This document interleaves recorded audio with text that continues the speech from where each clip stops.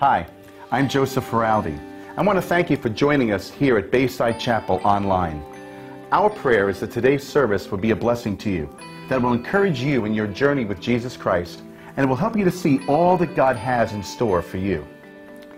We would love to hear from you on how God is using this ministry to bless you, and we'd love the opportunity to pray for you. Just send us an email at amen@baysidechapel.org. Remember that you can stay in touch with us at any time.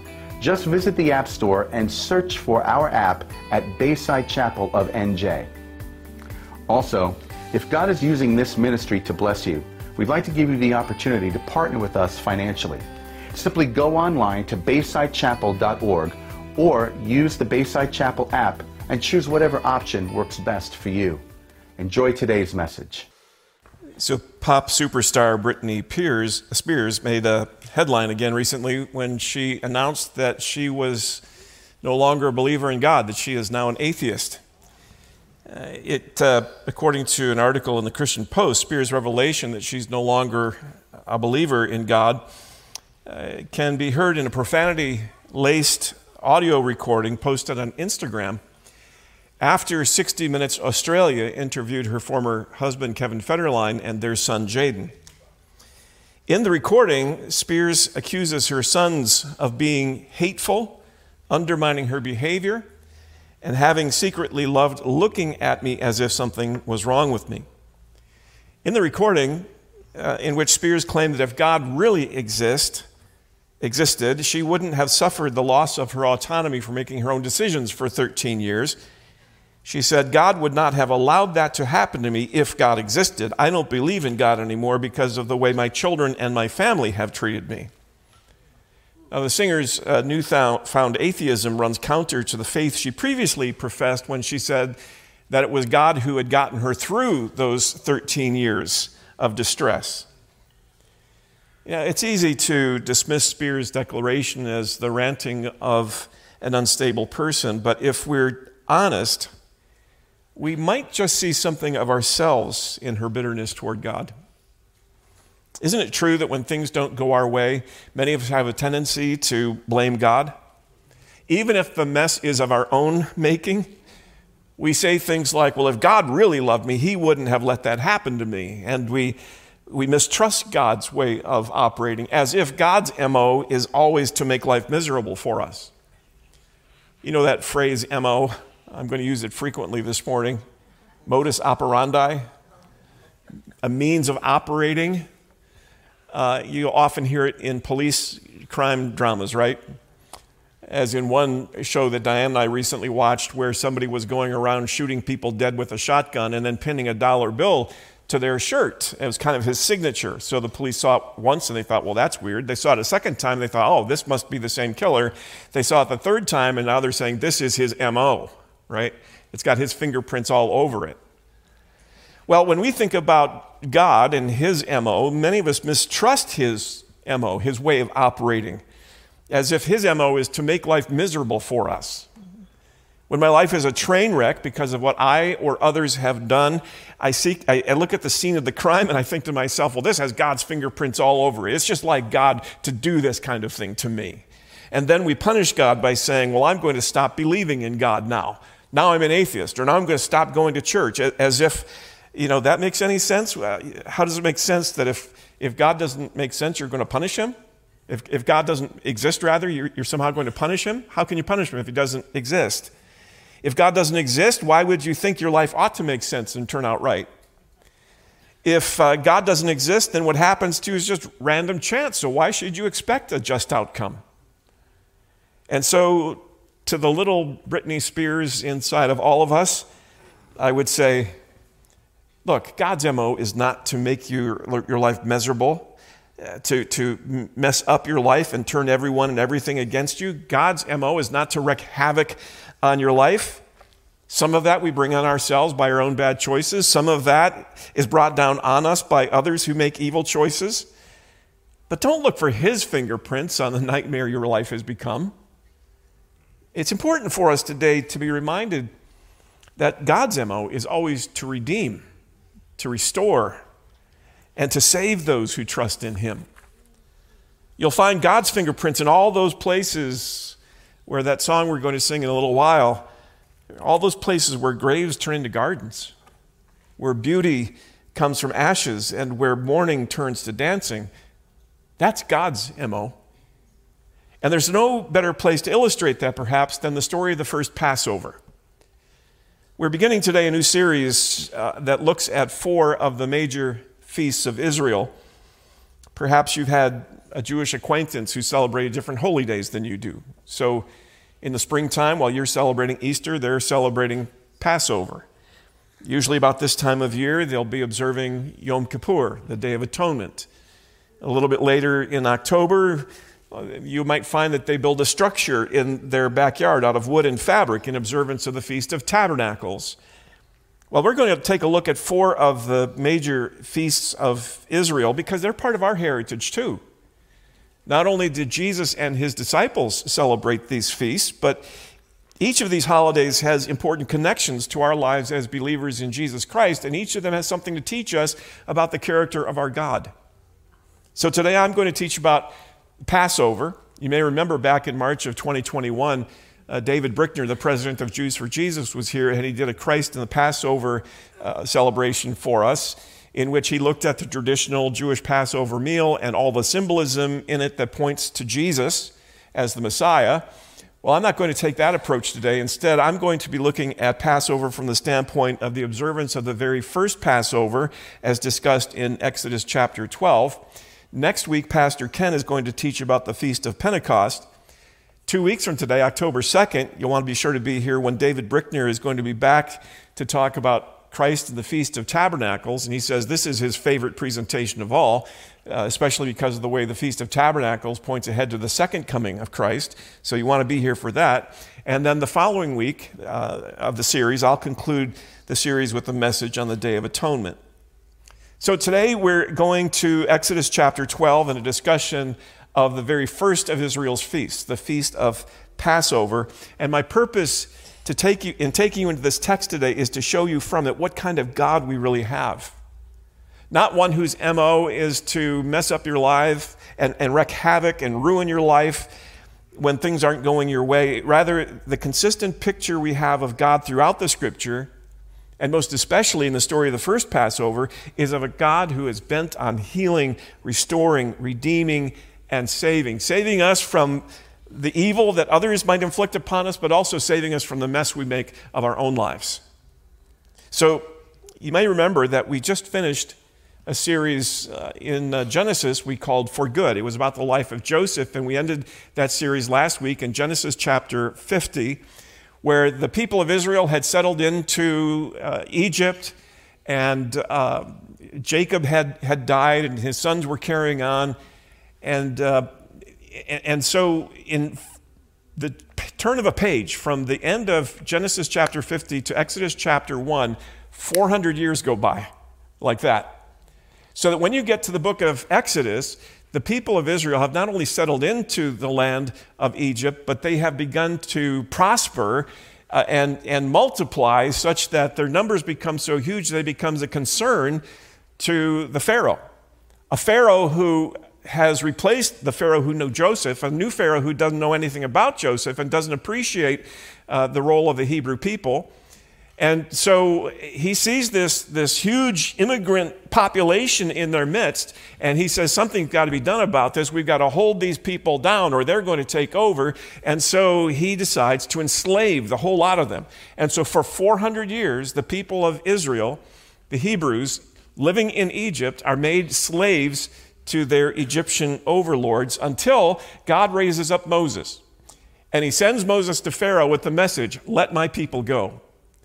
But Pharaoh won't do it. He hardens his heart. And so God sends plagues, one after the other, to tell Pharaoh, look, I'm in charge here, not you. And so there is a plague of the Nile turning into blood, and then come frogs, and then come gnats, and then come flies, and then comes a plague on livestock, and then boils on people, and hail falls from the sky, and locusts eat up whatever is left, and then darkness comes over the land for a period of time. And with each of the 9 plagues that have happened so far, Pharaoh hardens his heart, and he will not let God's people go until you come to chapter 11, where Pharaoh is still hard in his heart, and God sends Moses one more time, and he says, Pharaoh, there's one more plague coming, and this is the one where you'll finally relent and let my people go. All the firstborn males of Egypt are going to die. And then in Exodus chapter 12, and that's where we're looking today, Exodus chapter 12, God tells the people of Israel to get ready, that they're about to be set free. And before they are set free, they're going to celebrate one last meal in Egypt together. It's going to be God's Passover feast.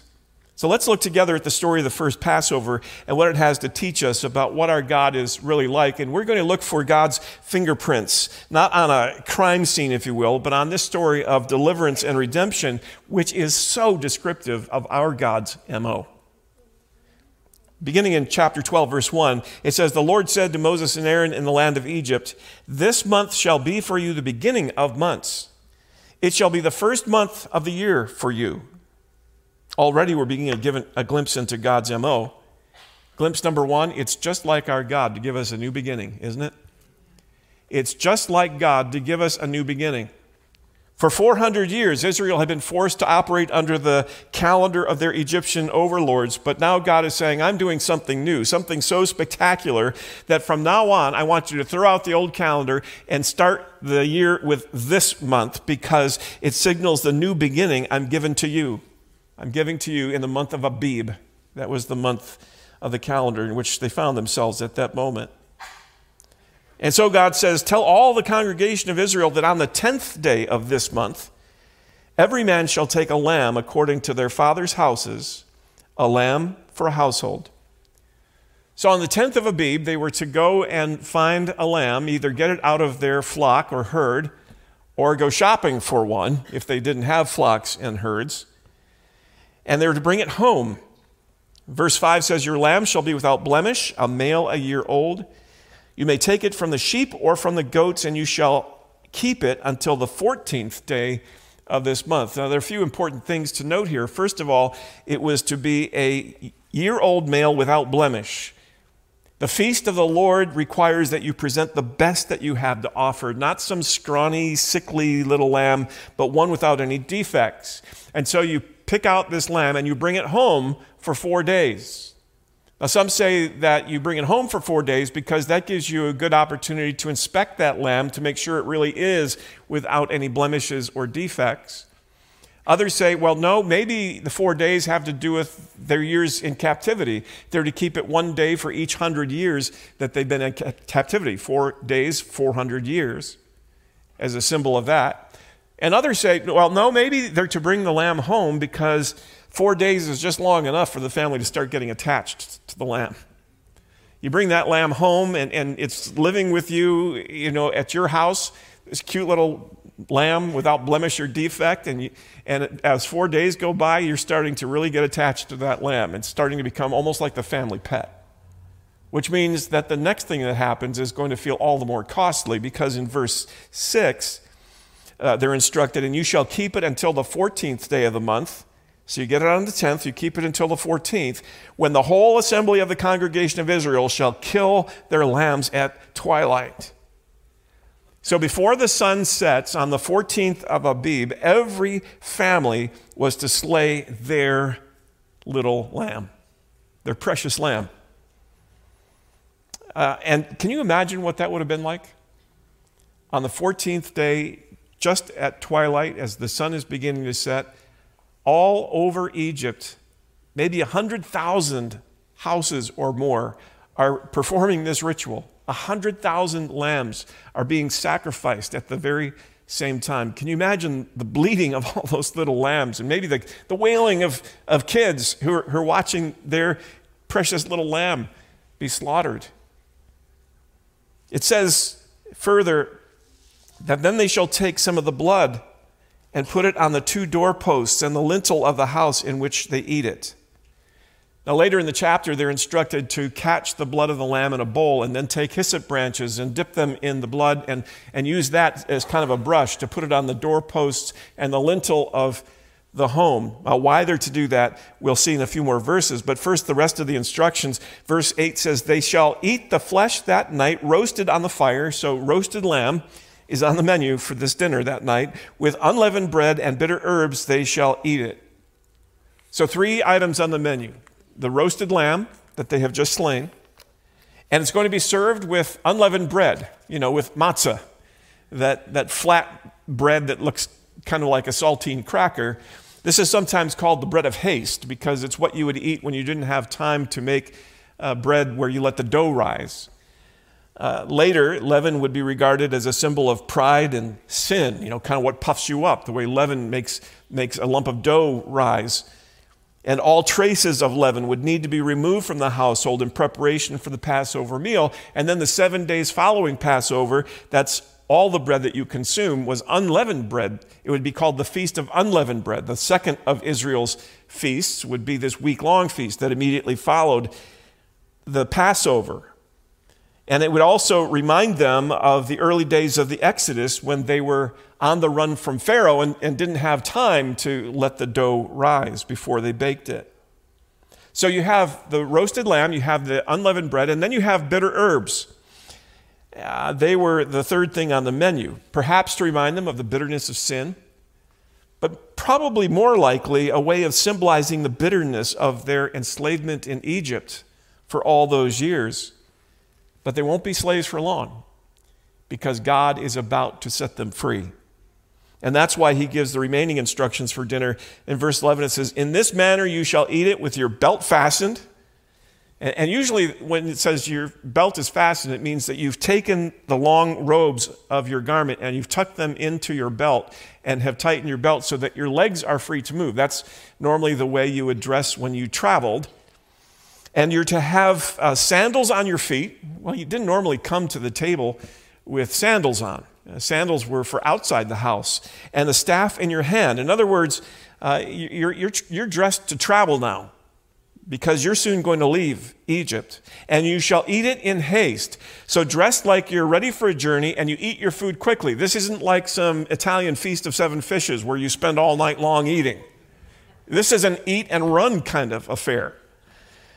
You've got to be ready to go because tonight is the night. You're about to be set free. It is the Lord's Passover, it says at the end of verse 11. "For I will pass through the land of Egypt that night, and I will strike all the firstborn in the land of Egypt, both man and beast, and on all the gods of Egypt I will execute judgment, declares the Lord. I am the Lord." Here we get a second glimpse into God's MO. It's just like our God to give us a new beginning. And secondly, it's just like God to defeat the powers of darkness. It's just like God to defeat the powers of darkness. You see, God isn't merely content to show Pharaoh who's boss. This 10th plague is a way of demonstrating that all the gods of Egypt are nothing compared to him. In fact, it could be argued that all the plagues had been about that. When God turned the Nile to blood, he was attacking the worship of Khnum, the god of the river. The plague of frogs was an attack on Hecht, the frog-headed goddess of resurrection. Lice would have interrupted all their sacrifices to their gods, rendering them unclean. Swarms of flies showed the impotence of Beelzebub, the prince of the air, who was often pictured with flies buzzing about his head. Livestock suffered disease as a way of punishing Apis, the sacred bull. Boils were an affront to Imhotep, the god of medicine. Hailstones showed the weakness of Nut, the sky goddess. Locusts opposed Nepri, the god of grain. Darkness was an attack on Ra, the sun god. But the death of the firstborn of Egypt attacked all the gods, and most especially Ammon, the head of all their gods. Ammon was usually depicted in human form, but the ram was his animal. Now think about this. At twilight on Abib 14, when the moon was full and Ammon's power was supposed to be at its height, thousands upon thousands of lambs were sacrificed at the same time, a lamb for every Hebrew household, and it showed that the ram god had no power at all.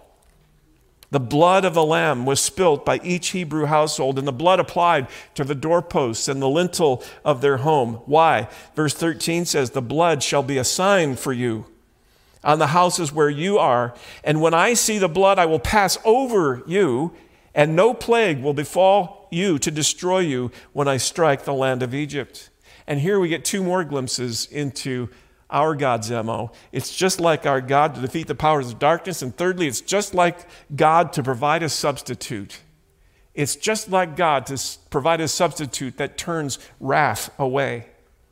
That night at midnight, the angel of the Lord would pass through all of Egypt, taking the life of every firstborn male, whether man or beast, from the household of Pharaoh right on down to the prisoner in the dungeon. Imagine that. The firstborn male in Pharaoh's household, that means the heir to the throne of Egypt was about to die that night. But wherever the lamb had been slain, wherever the blood had been applied, no one would die. The lamb died so that no one's son would have to. An innocent lamb's life was given to divert the wrath of God. You know, this isn't the first time in Scripture that God has done something like this, is it? Think back to our series in Abraham earlier this year in Genesis 22, when God asked Abraham to take his son, his only son Isaac, and offer him as a sacrifice. And Abraham, in obedience to God, took Isaac up to Moriah and built an altar there. And as they're going to the place of sacrifice, Isaac says to him, Dad, here's the fire and here's the wood, but where's the lamb for the burnt offering?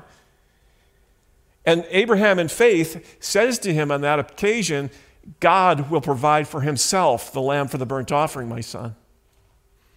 He proceeds to lay his son Isaac on the altar, just as God had called him to do. He raises his hand to take his son's life when the angel of the Lord comes to Abraham and says, don't, stop. You don't have to do this. Now that I know that I have your heart, Abraham, I know that you value me even above your dearly loved son. And then at that moment, Abraham looks up and he sees what? A ram caught in the thicket by its horns. God indeed had provided the substitute to offer in Isaac's place. Time and time again in Scripture, we see God at work this way, redeeming someone by providing another to be slain in their place. It's just like God to provide a substitute that way. And fourthly, it's just like God to ask us to trust him in this. It's just like God to ask us to trust him. I mean, what guarantee did the Hebrews have that any of this would work? You know, slay a lamb and then mess up my house by putting blood on the doorposts and the lintel, and then eat a quick meal with my sandals on and my staff in my hand? How's any of that going to save my son?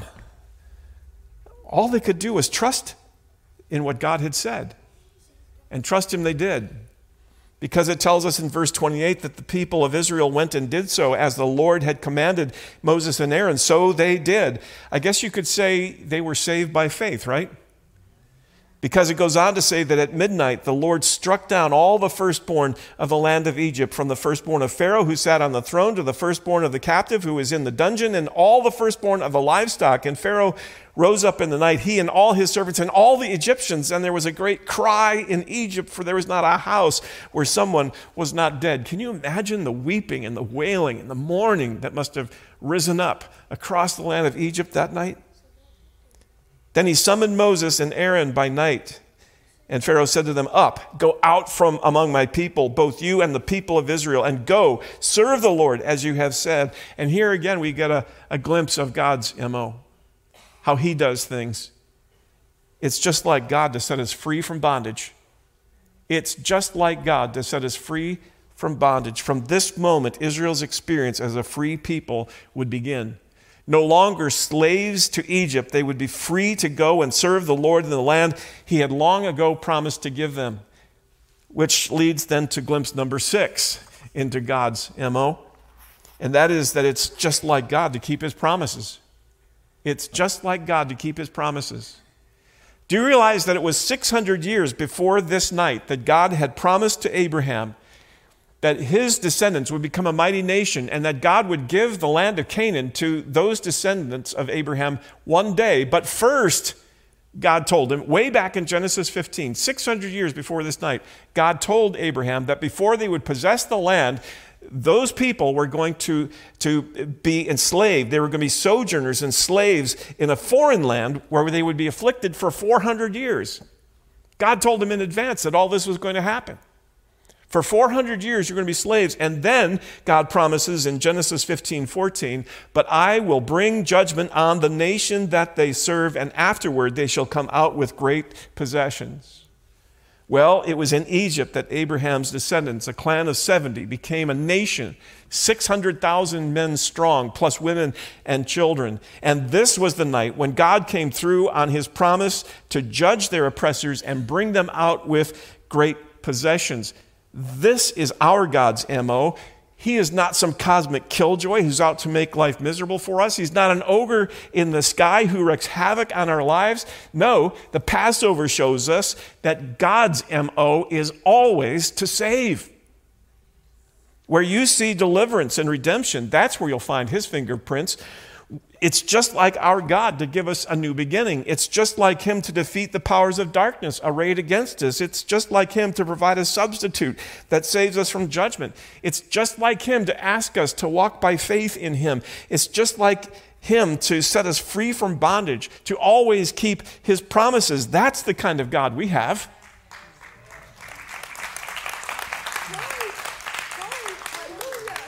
And in case you're wondering, the scriptures want us to know that what God did for Israel in the first Passover was no fluke. He's done it again for us in the person of Jesus. What God once did for Israel, he has done for us all in Christ. For as Paul puts it in 1 Corinthians 5, for Christ, our Passover lamb, has been sacrificed. What the Passover lamb was to Hebrew slaves in Egypt, Jesus is to us. Pastor Tim Keller talks about how when he was younger, he always had a hard time with the Old Testament, and he never could quite figure out how the Old Testament and New Testament went together. He saw, kind of discontinuity between them. He just didn't quite get it. Until he said he heard a lecture from a Bible scholar by the name of Dr. Alex Motyer. And Dr. Motyer was addressing this very question, and he said to his students, I want you to imagine what would be the testimony of people in Moses' day who had just experienced the Exodus. What would they say about that? Well, they might say something like this. We were in a foreign land, in bondage, under the sentence of death, but our mediator, the one who stands between us and God, came to us with the promise of deliverance. We trusted in the promises of God, took shelter under the blood of the Lamb, and he led us out. And now we are on our way to the promised land. Dr. Motyer said, now think about it. A believer in Jesus today could say virtually the exact same thing, except that the mediator that they're talking about is not Moses, but Jesus. Think about it. We were in a foreign land, in bondage, under the sentence of death, but our mediator, the one who stands between us and God, came to us with the promise of deliverance. We trusted in the promises of God, took shelter under the blood of the Lamb, and he led us out. And now we are on our way to the promised land. Look at the gospel, and you'll see the same MO as you see in the Passover and the Exodus. You see God's fingerprints over both historical events. You see the same MO in it all. It's just like our God, isn't it? To provide a substitute that saves us from judgment. When Israel sacrificed their lambs at first Passover, it meant that the firstborn sons of Israel would be saved. And because Jesus, our Passover, has been sacrificed, that we are saved from the judgment of God. Jesus gave his life for us. As John the Baptist put it one day, looking at Jesus, he said, behold, the Lamb of God who takes away the sin of the world. Peter put it in one of his epistles. He himself bore our sins in his body on the tree. Jesus himself said that I didn't come to be served, but to serve and to give my life as a ransom for many, to give my life in your place. In August of 1967, a Northwest Airlines plane went down as it was taking off from Detroit Airport, and 155 people were killed that day. They found one survivor a little girl named Cecilia, 4 years old. But they originally thought this couldn't have been a passenger on the plane. All the passengers on the plane had died. Maybe this little girl was in a car that the plane had come down on when it descended. But they did a little more digging and they found, no, her name was on the passenger list. Cecilia was there. And upon further investigation, they determined that what must have happened was that Cecilia's mother, Pauline, who did die in the accident, had taken off her seatbelt even as the plane was falling from the sky. She got down on her knees in front of her daughter and hovered over her and sheltered her with her own body and would not let her go. And because of that, Pauline died, but Cecilia lived. That mother gave her life for her child. Such is the love of our Savior for us, that he would leave heaven and lower himself to us and cover us with the sacrifice of his own body and blood to save us. It's just like our God to provide a substitute that saves us from judgment. It's just like our God to ask us to trust him in this, right? I mean, how do we avail ourselves of that salvation provided in Christ? Paul says in Ephesians 2, for it is by grace you were saved. How? Through faith. Through believing in Jesus, that sacrifice that has been provided. Jesus himself said, for God so loved the world that he gave his one and only Son, so that whoever believes in him should not perish, but have eternal life. Paul said to the Philippian jailer in Acts 16:31, believe in the Lord Jesus and you shall be saved. You've got to put your faith in the sacrifice that God has provided. Have you trusted in Jesus for the forgiveness of your sins? And a lot of people today would say, oh yeah, I trust in Jesus. I don't make a big deal about it because it's a very personal and private decision, And yeah, that might be a good start, but it wasn't sufficient for the people of Israel to believe in their hearts that if they sacrificed a lamb that God would pass over their house. They had to actually apply the blood to the doorposts and lintel as a demonstration of their faith. It was by going public with their trust that the angel of death passed over their house. And so also we are called upon to show that we trust in Jesus, in the blood of Christ to save us. In Romans 10:9, the Apostle Paul says, if you confess with your mouth that Jesus is Lord and believe in your heart that God raised him from the dead, you shall be saved. And in the New Testament, the preferred way of making that confession of faith was in the waters of baptism. In the very first day of the history of the church, Peter's preaching in Jerusalem, and people say, what should we do? And he says to them, repent and be baptized, every one of you, in the name of Jesus Christ for the forgiveness of your sins. The preferred way of demonstrating that faith, of essentially putting the blood on the doorpost and lintel in the New Testament, was always believers' baptism. And if you've never been baptized as a believer, there's an opportunity for you to follow Jesus in obedience by being baptized, giving confession of your faith in him. That's going to take place on October 2nd in the evening. And if you're interested in being part of that, you can sign up on the app today, go to the baptism icon, or talk to one of the folks at the information centers and let them know you're interested in being baptized. It's just like our God to provide a substitute that saves us from sin.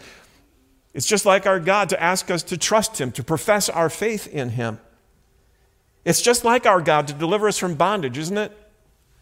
I mean, just as the Israelites were set free from their slavery in Egypt, so Jesus, our Passover, sets us free from bondage to sin. In Christ, we have died to sin. Sin is no longer our slave master calling the shots in our lives. We are no longer under obligation to sin, but we've been set free. As Jesus himself said, if the Son sets you free, you will be free indeed.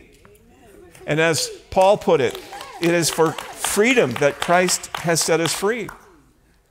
And there are many here this morning that can bear witness to how Christ has set us free. Free from bondage to sin, free from bondage to old habits and hurts and hang-ups, free from addiction, free from temper, free from our unforgiveness. It's just like our God. to provide a substitute that saves us from judgment, to ask us to trust in him, to set us free from bondage. It's just like our God to deliver us from the powers of darkness arrayed against us. Just as in the Passover, God executed judgment on all the gods of Egypt, so in Christ, Jesus has defeated the greatest enemy of all, sin and death.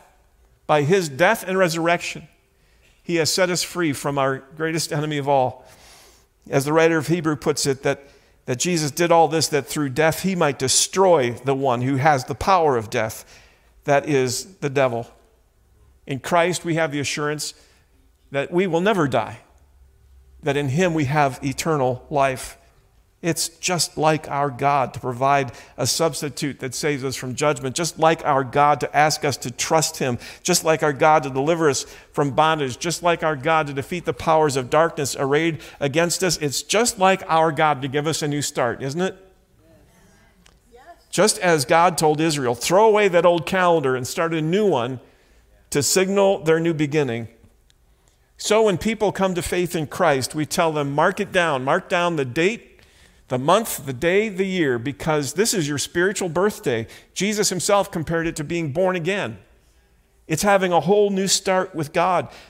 Paul put it this way, therefore, if anyone is in Christ, he is a new creation. The old has gone, the new has come. I love what Pastor Eugene Peterson once said. He said, the gospel message says, you don't live in a mechanistic world ruled by necessity. You don't live in a random world ruled by chance. You live in a world ruled by the God of Exodus and Easter. And he will do things in you that neither you nor your friends would have supposed possible. We have a God who delights in giving new beginnings. So, to the little Britney Spears inside of all of us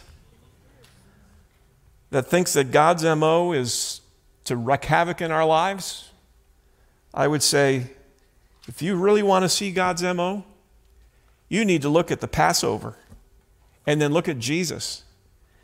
When you see people being provided a substitute that saves them from judgment, when you see the powers of darkness retreating in defeat, where you see people being set free from chains that bind them, where you see people making a fresh start in life, where you see people walking in confidence in the promises of God, there you will see his handiwork. There you will find his fingerprints. There you will come to know for certain that God's MO is always to save. Let's bow in an attitude of prayer. I don't want to let this moment go without giving someone here an opportunity to make that profession of faith in Christ that we're talking about. Believe in your heart that Jesus did all that for you. Great. But God also asked the people of Israel to apply the blood to the doorpost and the lintel. And he asks us to confess him before men. Jesus said, if you confess me before men, I will confess you before my Father in heaven. It's important that we profess the faith that we have in Christ. And so I want to give you that opportunity right now. Yeah, it starts in the heart. It starts with a heart attitude that says something like this: God, have mercy on me, a sinner. I've done things and said things and thought things that deserve your judgment. But I thank you for sending Jesus to be my substitute, to take my sin upon himself and to pay for my sin at the cross. I thank you that you've raised him from the dead, victor over sin and death. And I come now in faith, putting my faith and trust in Jesus alone to be my rescuer from sin and my leader for life. Repenting of my sin, turning to my Savior, I ask, Lord, that you save me. And now comes the profession part. If that's the prayer of your heart this morning, and maybe you're praying that or something like it for the very first time, would you raise your hand so I can pray for you? This is kind of, thank you. Anyone else? Thank you. This is kind of a way of saying, yeah, I'm going on public record here. that I'm putting my faith and trust in Jesus. Yeah, for all of you who've put your hands up, you can put them down now. But I'm going to ask you to do one more thing before you leave today. We have in each foyer on your way to the parking lot, whichever way you go out, you'll see a great big green banner there that says yes on it. And I'd love for you to go to the banner and there'll be somebody standing there and just say, I said yes to them. And they want to put in your hands a booklet that we want you to take with you today, saying yes to a relationship with Jesus. And it talks about what we've been discussing here this morning, but also gives you some steps for beginning your new walk with Christ. So please do stop off at the banner before you leave and tell them, I said yes. Jesus said, if you confess me with your mouth, I'll confess you before my Father in heaven. Father, we are so grateful for these who have put their faith and trust in you today. We ask, Lord, that you would walk with them, that you would guide them, you would direct them, that they would experience the freedom that we've been talking about, the new start that we've been talking about, the assurance of salvation that we've been talking about. We thank you, Lord, for all that you've done for us in Christ. We praise you today, Lord, for Exodus and Easter, for the Passover lamb that saved Israel, and for Jesus, the Lamb of God that takes away the sin of the world. We see in each your divine fingerprints, and we're grateful that to this very day, you are turning graves into gardens. You're bringing beauty from ashes and turning mourning into dancing. And we confess today that you are the only one who can, Lord Jesus. Amen.